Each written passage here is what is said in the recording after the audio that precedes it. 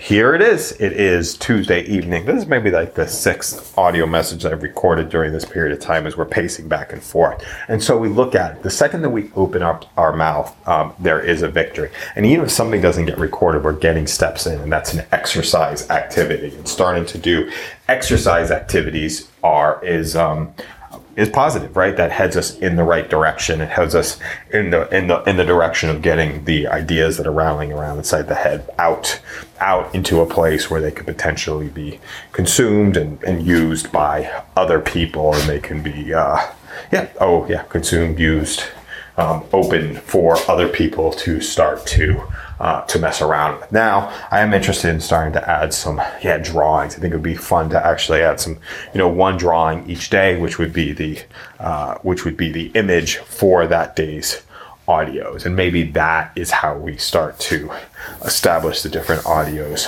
for the different days, right?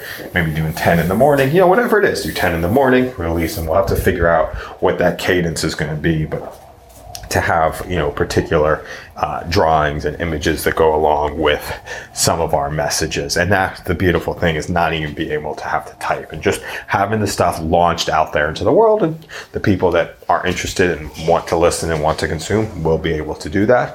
Those that aren't won't. And that is very, an interesting way for us to be able to go and to connect. So we'll start to have a series of different ideas, and maybe one audio a day is on a particular topic, or maybe, 5 or 6 audios a day on a particular topic. And we start turning these into like series of ideas. I like that. So just starting having a cadence of series of different ideas that we start to work through and start to mess around with, right? So we start this random talking. Now we start building up a little bit of momentum.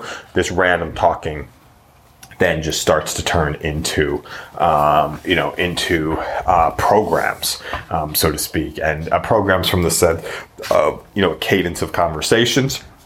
And then also programs from the perspective of ways of being able to program my mind, basically, effectively. Using those words is a great way to start to program the mind. So have an amazing day, and speak soon.